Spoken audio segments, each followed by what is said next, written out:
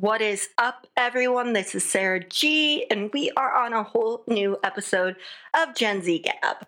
Let's get into it. So this week's Monday mood, as I've talked about in the past with kind of rare diseases, illnesses, and different types of parents advocating for their kids, I am going to do someone a little different, but also still near and dear to a lot of people's hearts, especially mine. She helped me learn so much. Even when I was in college, doing Dance Marathon, which is to help raise cancer funds for kids at the University of Iowa, we danced for 24 hours, pretty much nonstop. And why I'm speaking about Hey Eliza, who you may have heard, Eliza Moore, because both her and her parents have been on social media, and you know her story most likely. And the reason I'm talking about her, besides the fact that she was just the sweet, innocent, beautiful little girl, she was also sassy and a force to be reckoned with, like many of these kids. Also, again, for childhood illness, rare disease funding, cancer is only like 4%. 4%. So it needs to change. And in honor of Eliza, because her birthday, her 4th birthday, was, Wednesday, August 10th. So if you don't follow them already, please go and follow them, as well as other creators like Fighting for Baby Tessa, Holden, Team Jocelyn, and so much more. And just keep in mind, next month is Pediatric Cancer Awareness Month. So if you know somebody who's in some sort of organization like Dance Marathon, please consider donating to them. Aside from that, because I'm going to be talking about some issue that I like to tell people where they can get help. I am not sponsored by anyone, but I do want to specify again, because I'm going to be talking about some of Jennette McCurdy and Child Star stuff, given that Jennette McCurdy just released her book, I'm Glad My Mom Died, and it was so powerful. So I'm going to mention someone I think I've mentioned in the past. Bunny Barbie is her handle. She also owns a clothing line called Bunzy with her, I think, assistants, but also best friend, Sam. And she and they do a lot of great jobs together. And just their friendship is so fun to watch. Aside from that, Bunny is actually a pilot, and she works with organizations for women or people of birthing age to help with certain situations, say a vacation or a business trip, to help if you need it. So I just wanted to let people know that again, and that the Midwest is a very safe haven for that. But please know to check out some of those organizations. And aside from that, Bunzy is a very inclusive, diverse brand, I've noticed, and I really appreciate that. So just wanted to give a shout out there and explain why I'm kind of doing that, doing both kind of as Monday moods, because, I need to remind myself with how much shit that goes on in the world, even there's good, even when it doesn't always seem that way. And the fact that, again, I read the audiobook of I'm Glad My Mom Died, which gets into the shithole that is not just Jennette McCurdy's life, but a lot of people who were on Nickelodeon with this specific creator. And I, like many others, were stupid to realize how weird it was. Like, parts of it seemed weird, but parts of it seemed like they were just trying to cover up, like I said in the past, adult humor. So yeah, a lot of the things that they did would not cut it these days. A lot of the things that they, as a company, Nickelodeon, who obviously did the whole Schneiderman bakery, horrible. And I can't believe, and I'm kind of glad my mom never sent the letters that I tried to get to be on some of those things. Yeah, even though I'm still dreaming of being an actor someday, I don't have to go through what they had to go through. And that's interesting and good. I mean, there's so much shit that goes on in the industry in itself. The fact of the matter is, it's true. I believe every word of Jennette's memoir when she said that it really shouldn't be, or there needs to be more protective laws for kids, not just the Coogan Fund, because the Coogan Fund constantly gets mistreated, mismanaged, misused. And it's so interesting to even hear how it all started and how her mom just is so complicated to even listen. And I get what it's like to know of a narcissist or be around one. I think a lot of people do, especially with our society.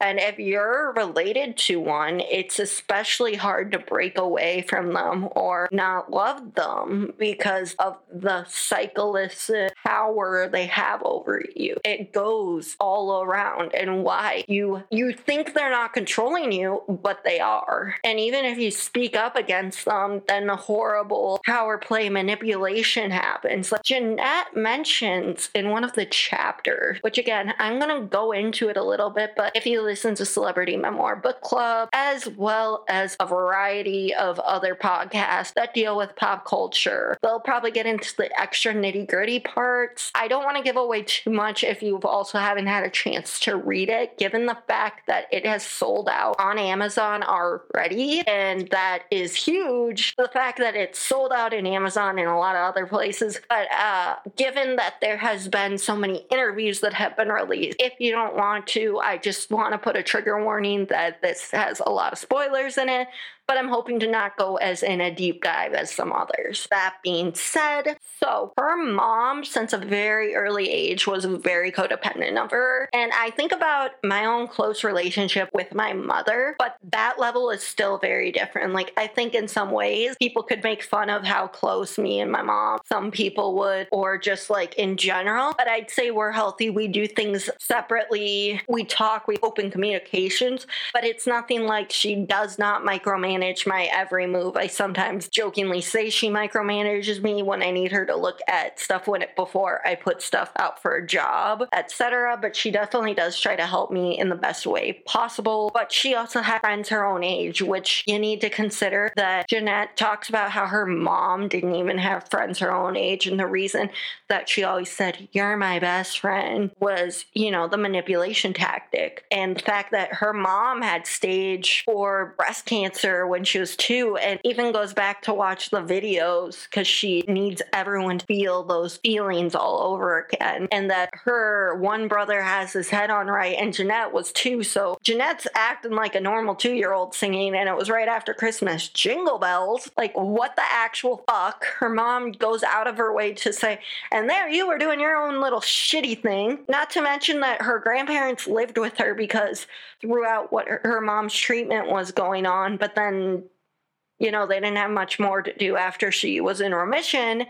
And it just goes into a lot of those kind of stories where you kind of know from the beginning, this is clearly a very healing journey, a very healing time for Jennette. It's therapeutic, whatever you may have, which again, obviously she wrote it after she's done some therapy, which again, if anybody relates to this book, fortunately, unfortunately, I don't know, it's probably because either you've been in therapy, either you've had religious trauma, or you've had abuse from a narcissist, or all the above. Unfortunately, fortunately, because it's one of those catch-22 like I always talk about. And not to sound redundant, reiterate all those things, but it's so important that we emphasize this because this is one of the best memoirs that I've read. And I really love the audiobook, especially for someone like me who has dyslexia or ADHD.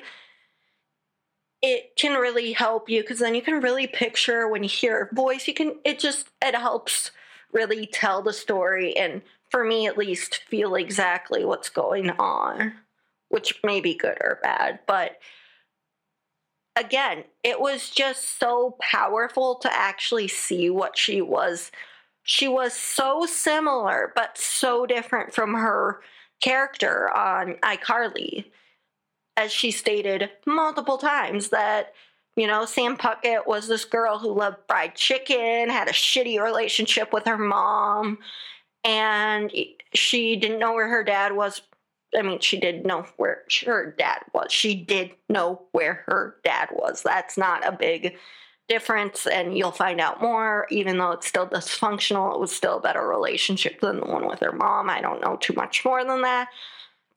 But I will say her relationship with her mom was effed up, obviously. It took her a long time to realize that. But, it was kind of funny and it was Jane Lynch, which again, Jane Lynch is an amazing actress, phenomenal. But that's not the point of this whole argument I'm making about it.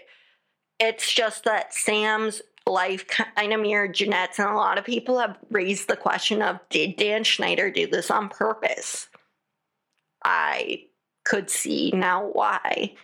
And yes, I still love iCarly. And I know, again, I always say this, but I feel so bad for liking it, especially now that I have read her I'm Glad My Mom Died, because it was just so traumatic.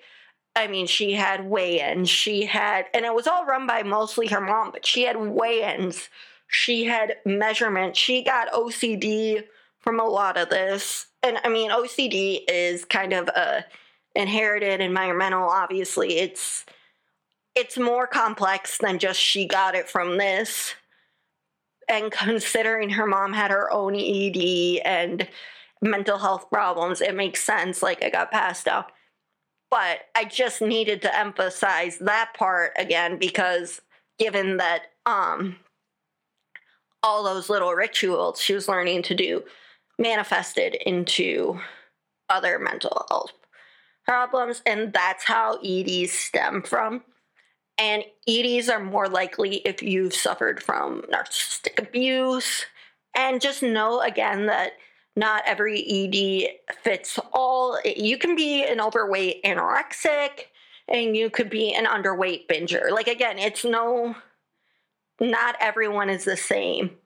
Bulimia, she talks about being the best of both worlds, but not actually. So there's a lot of nitty-gritty, very raw, emotional moments that she gets into that I will not overly stress yet, because I know not everyone has read it. Which we already know that Reddit is the app is going nuts over this and exposing everything, because the little robot machines just do. But I've been thinking way more about how, Miranda could pull off these two very different characters.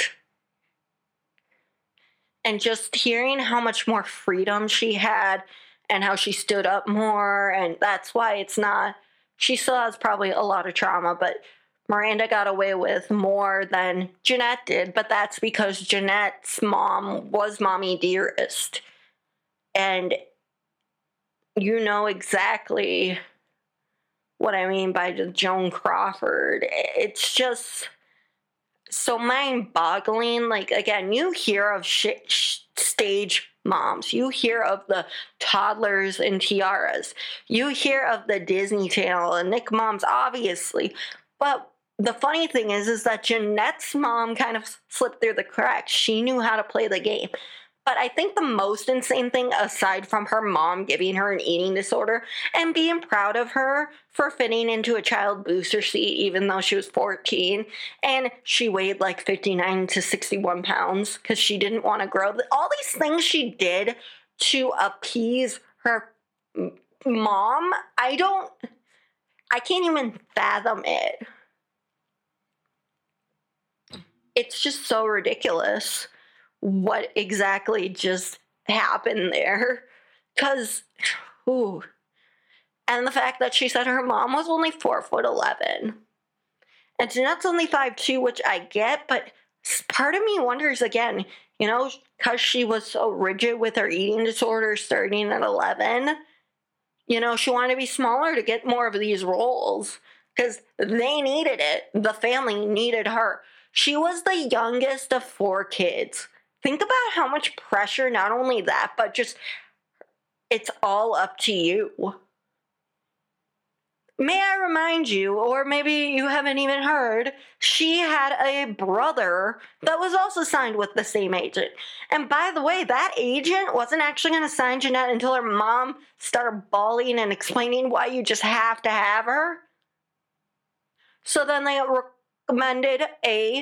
recommended a acting teacher for her to go to. But here's the kicker. Her mom, this is how micromanagement-y and shady, sketchy, shitty mother that Jennette's mom, Deborah, was. She had to sit in on her class. Even though adults weren't allowed to, she had to sit in on the acting class. And it wasn't anything for protection. It was not like to protect her from predators or anything. It was to make sure that she did what she wanted her to do, not what the teacher wanted her to do. And it was just so frustrating, even when the teacher kept telling her mom, you cannot be in here.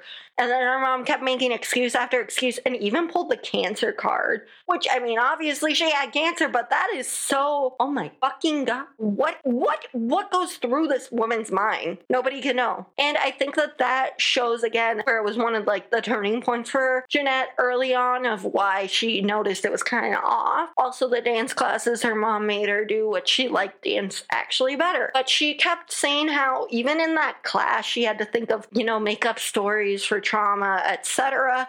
And how a lot of that came down to her mom. And then it didn't take her to therapy to realize that her mom was her abuser. That her mom abused her. Okay, so that's fun. And it's just so eye-opening, I think, when you realize with our society, too, because when she got a call from Miranda, not just the producers, etc., for the Paramount Plus revival iCarly,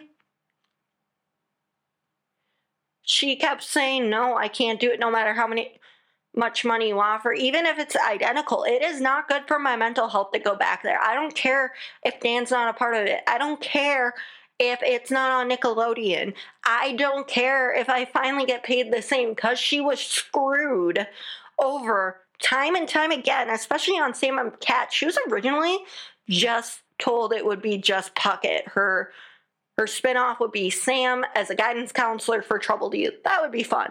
I actually would have loved that. And the same thing happened to Noah Monk, except for not quite the same creepiness. But you gotta admit that Noah did not get a great amount of justice in the end. Like, he does not care quite as much, I think. But you gotta admit, Noah's pretty shitty. I mean, Gibby we kind of thought was funny and odd with his shirt off, but then they kept making him kind of weirder, and they kind of had this thing about just making him this fat kid that was just, So, no, and I kind of could see why, and I love that the cast respects their wishes of not going there and not doing that, given that they understand there's a lot of trauma to unpack, but it just doesn't feel the same. But that way, it doesn't feel like a same reboot. I, again, feel it more relatable. It feels more right. I don't know. It feels less cheesy, if it makes sense, than some of those other reboots. Yes, we would love to see Sam, but at least they gave kind of some closure on where Sam is. And I think that was good, that she learned in therapy, even though it took a while, to remain firm with her boundaries, because we as a society, and like I said last week with family, friends, life, we don't hold our boundaries strong enough. And I think that's good. And I think she will do well in life now that she's fully healed. Will there be hard days still? Yes, as she's specified multiple times. But you've got to keep going, and I really like that. I listened to her podcast, Empty Inside, and I loved all the things she talked about. She is a great writer, producer, singer, actor. She can do it all. And I think that it's good that she learned at a young age that she really wanted the behind the scenes more.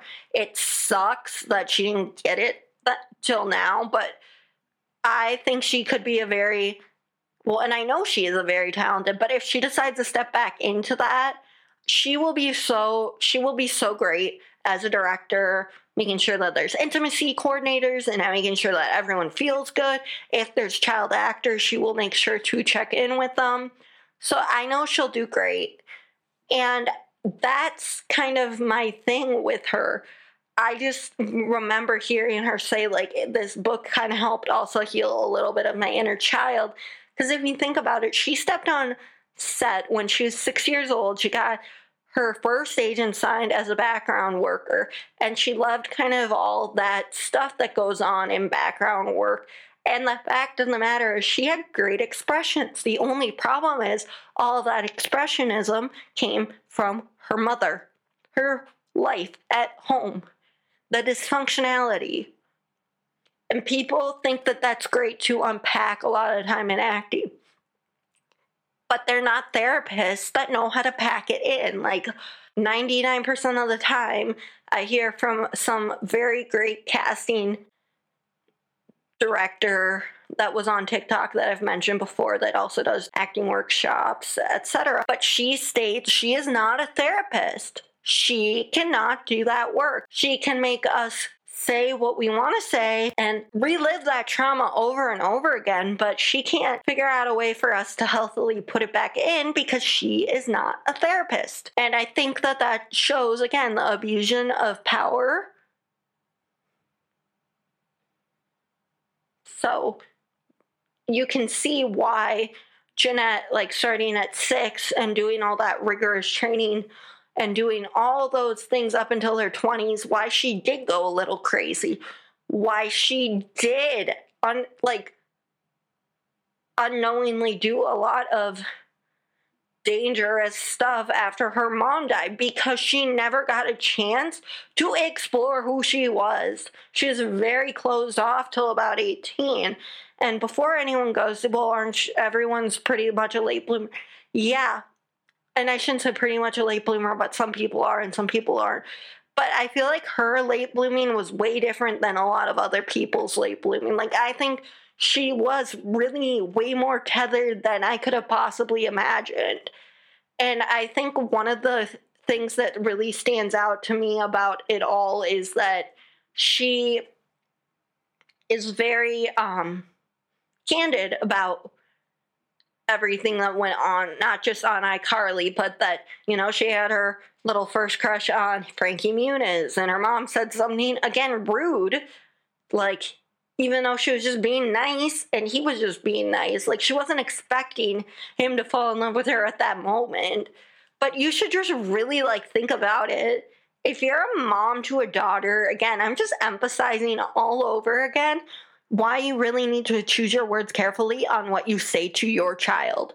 Not just female, but just, again, what you say to your daughter especially. Even if you think that you're helping and you think it's an extension of you, so you know exactly it's wrong. And I just got so frustrated the more time went on with her, because I could tell the red flags with her mom, and I feel so bad because that's the circle, the never-ending cycle with a narcissist, because she knew that she believed her mom because her mom said, I am your best friend, I am this, you are going to be nothing without me. And that other people had it worse. And the thing is, her mom also was a hoarder that made them sleep on cots.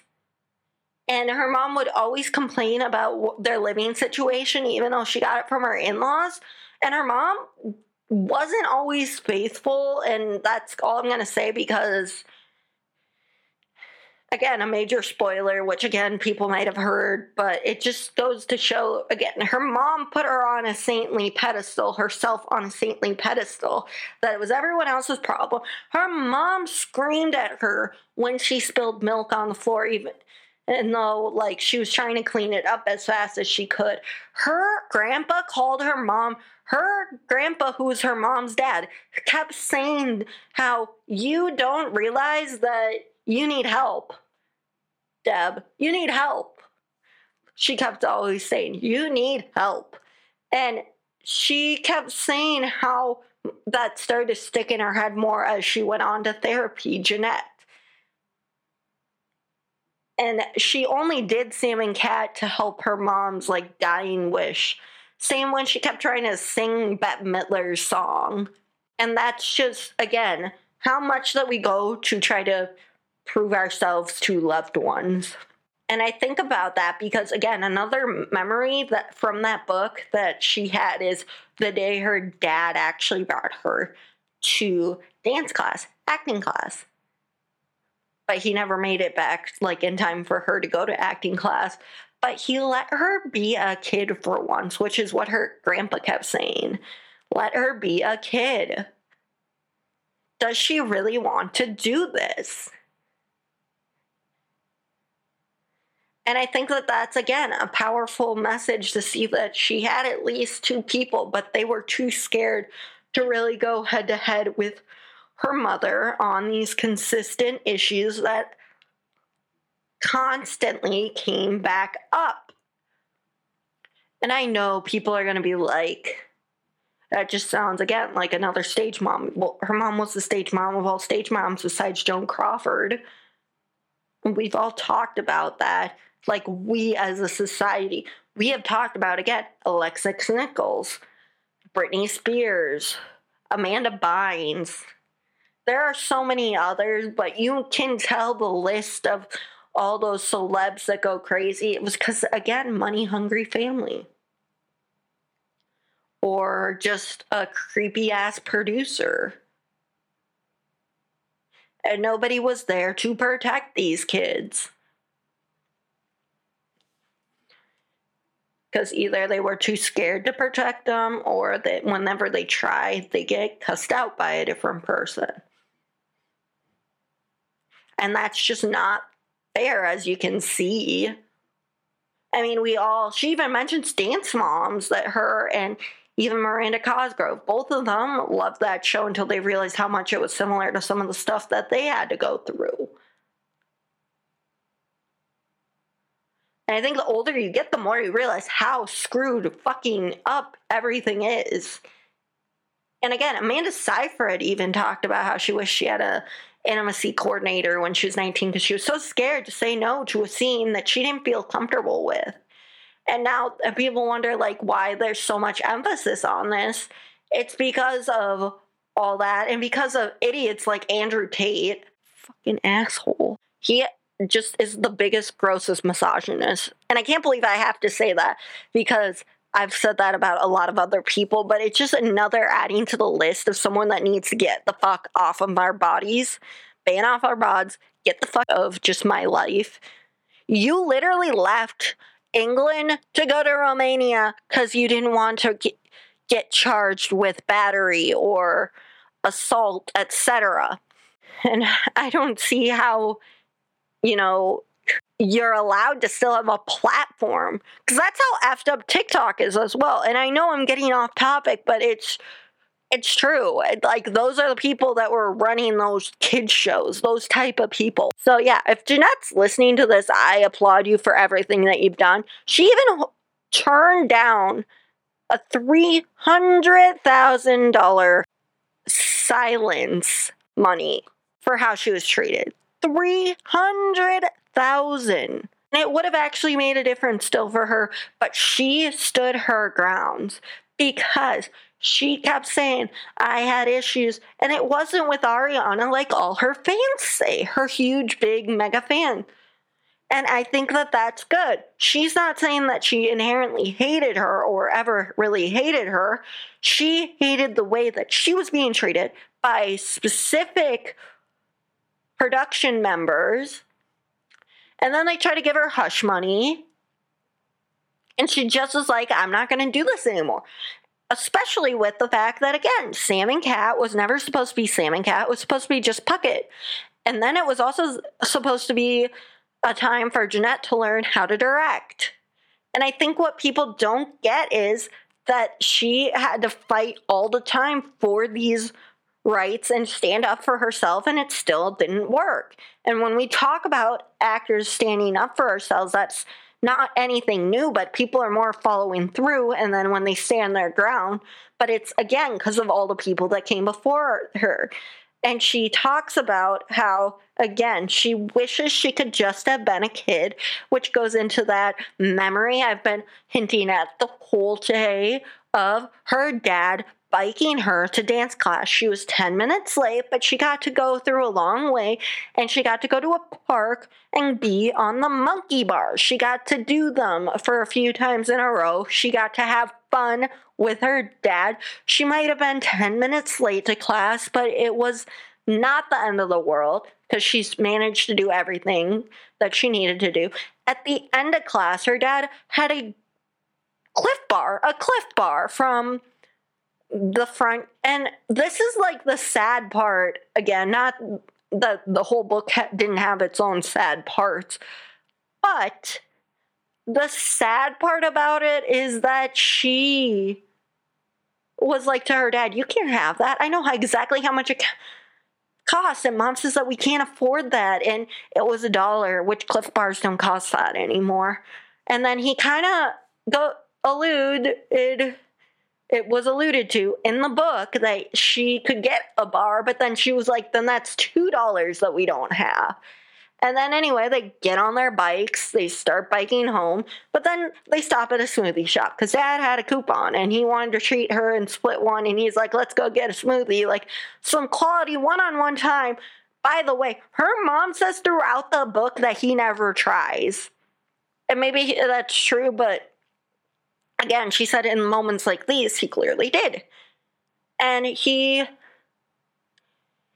takes her out for a smoothie, and she kind of knows when her class is supposed to start. He knows, kind of. And we say kind of because it's one of those, they both mutually are understanding that it's not going to be the end of the world. It still freaks her out, gives her anxiety that she doesn't return back in time, or she won't return back in time. But he could care less, as she goes. He just wanted, me to have a good day. Like, he asked her, did you like the biking? Did you like the park? And she said yes. It was one of the days where she got to be a kid. Because on her, after they had split the smoothie, they biked home, but not before stopping on the monkey bars again. And then later on, her grandpa and her are outside. This is like 3 years later, fast forward, where she was probably like 9 or 10 that first time, and now she's like 13. And she's talking about things, memorizing lines, and he goes, do you really want to do that? Her grandpa. And she's like, I don't mind what I'm doing, but she's like talking through. He goes and gives her a big hug. He tells her she should be doing what kids are doing. He's watering stuff. He gets her wet, but with the hose, because he thinks that she should be a kid, like running around in the sprinkler or something. And he was going to give her this. This is a actually really sweet moment, I like to say, because she loves Disneyland and he was working there at the time. He gave her a Mike Wazowski keychain thing, I think. And when I say think, because she talks about also a bobblehead thing, so I can't remember, but I'm 90% sure the keychain. And the reason that I say 90% sure and why I'm like not trying to give full details is because, again, I did listen, I read this book, but I don't want to give away too much. But the Mike Wazowski thing, it's so relevant to it because it explains why she loves Disney so much, why she gets unlimited passes, and why she goes to Disneyland so much. She worked there. And it kind of gave her like meaning to be a kid after this gift. And I think those are, aside from all the terrible takeaways from that book and all that hurt that she's learned to recover from, I see, even though, it's really sad that those are like two of the shining moments of her childhood, as little as they are, even the small things matter a lot. So, to conclude, I hope you read this book. Be sure to follow my Patreon page as well as my Insta and YouTube. We will be back next week. Gab on. Hit like, comment, subscribe. See you soon.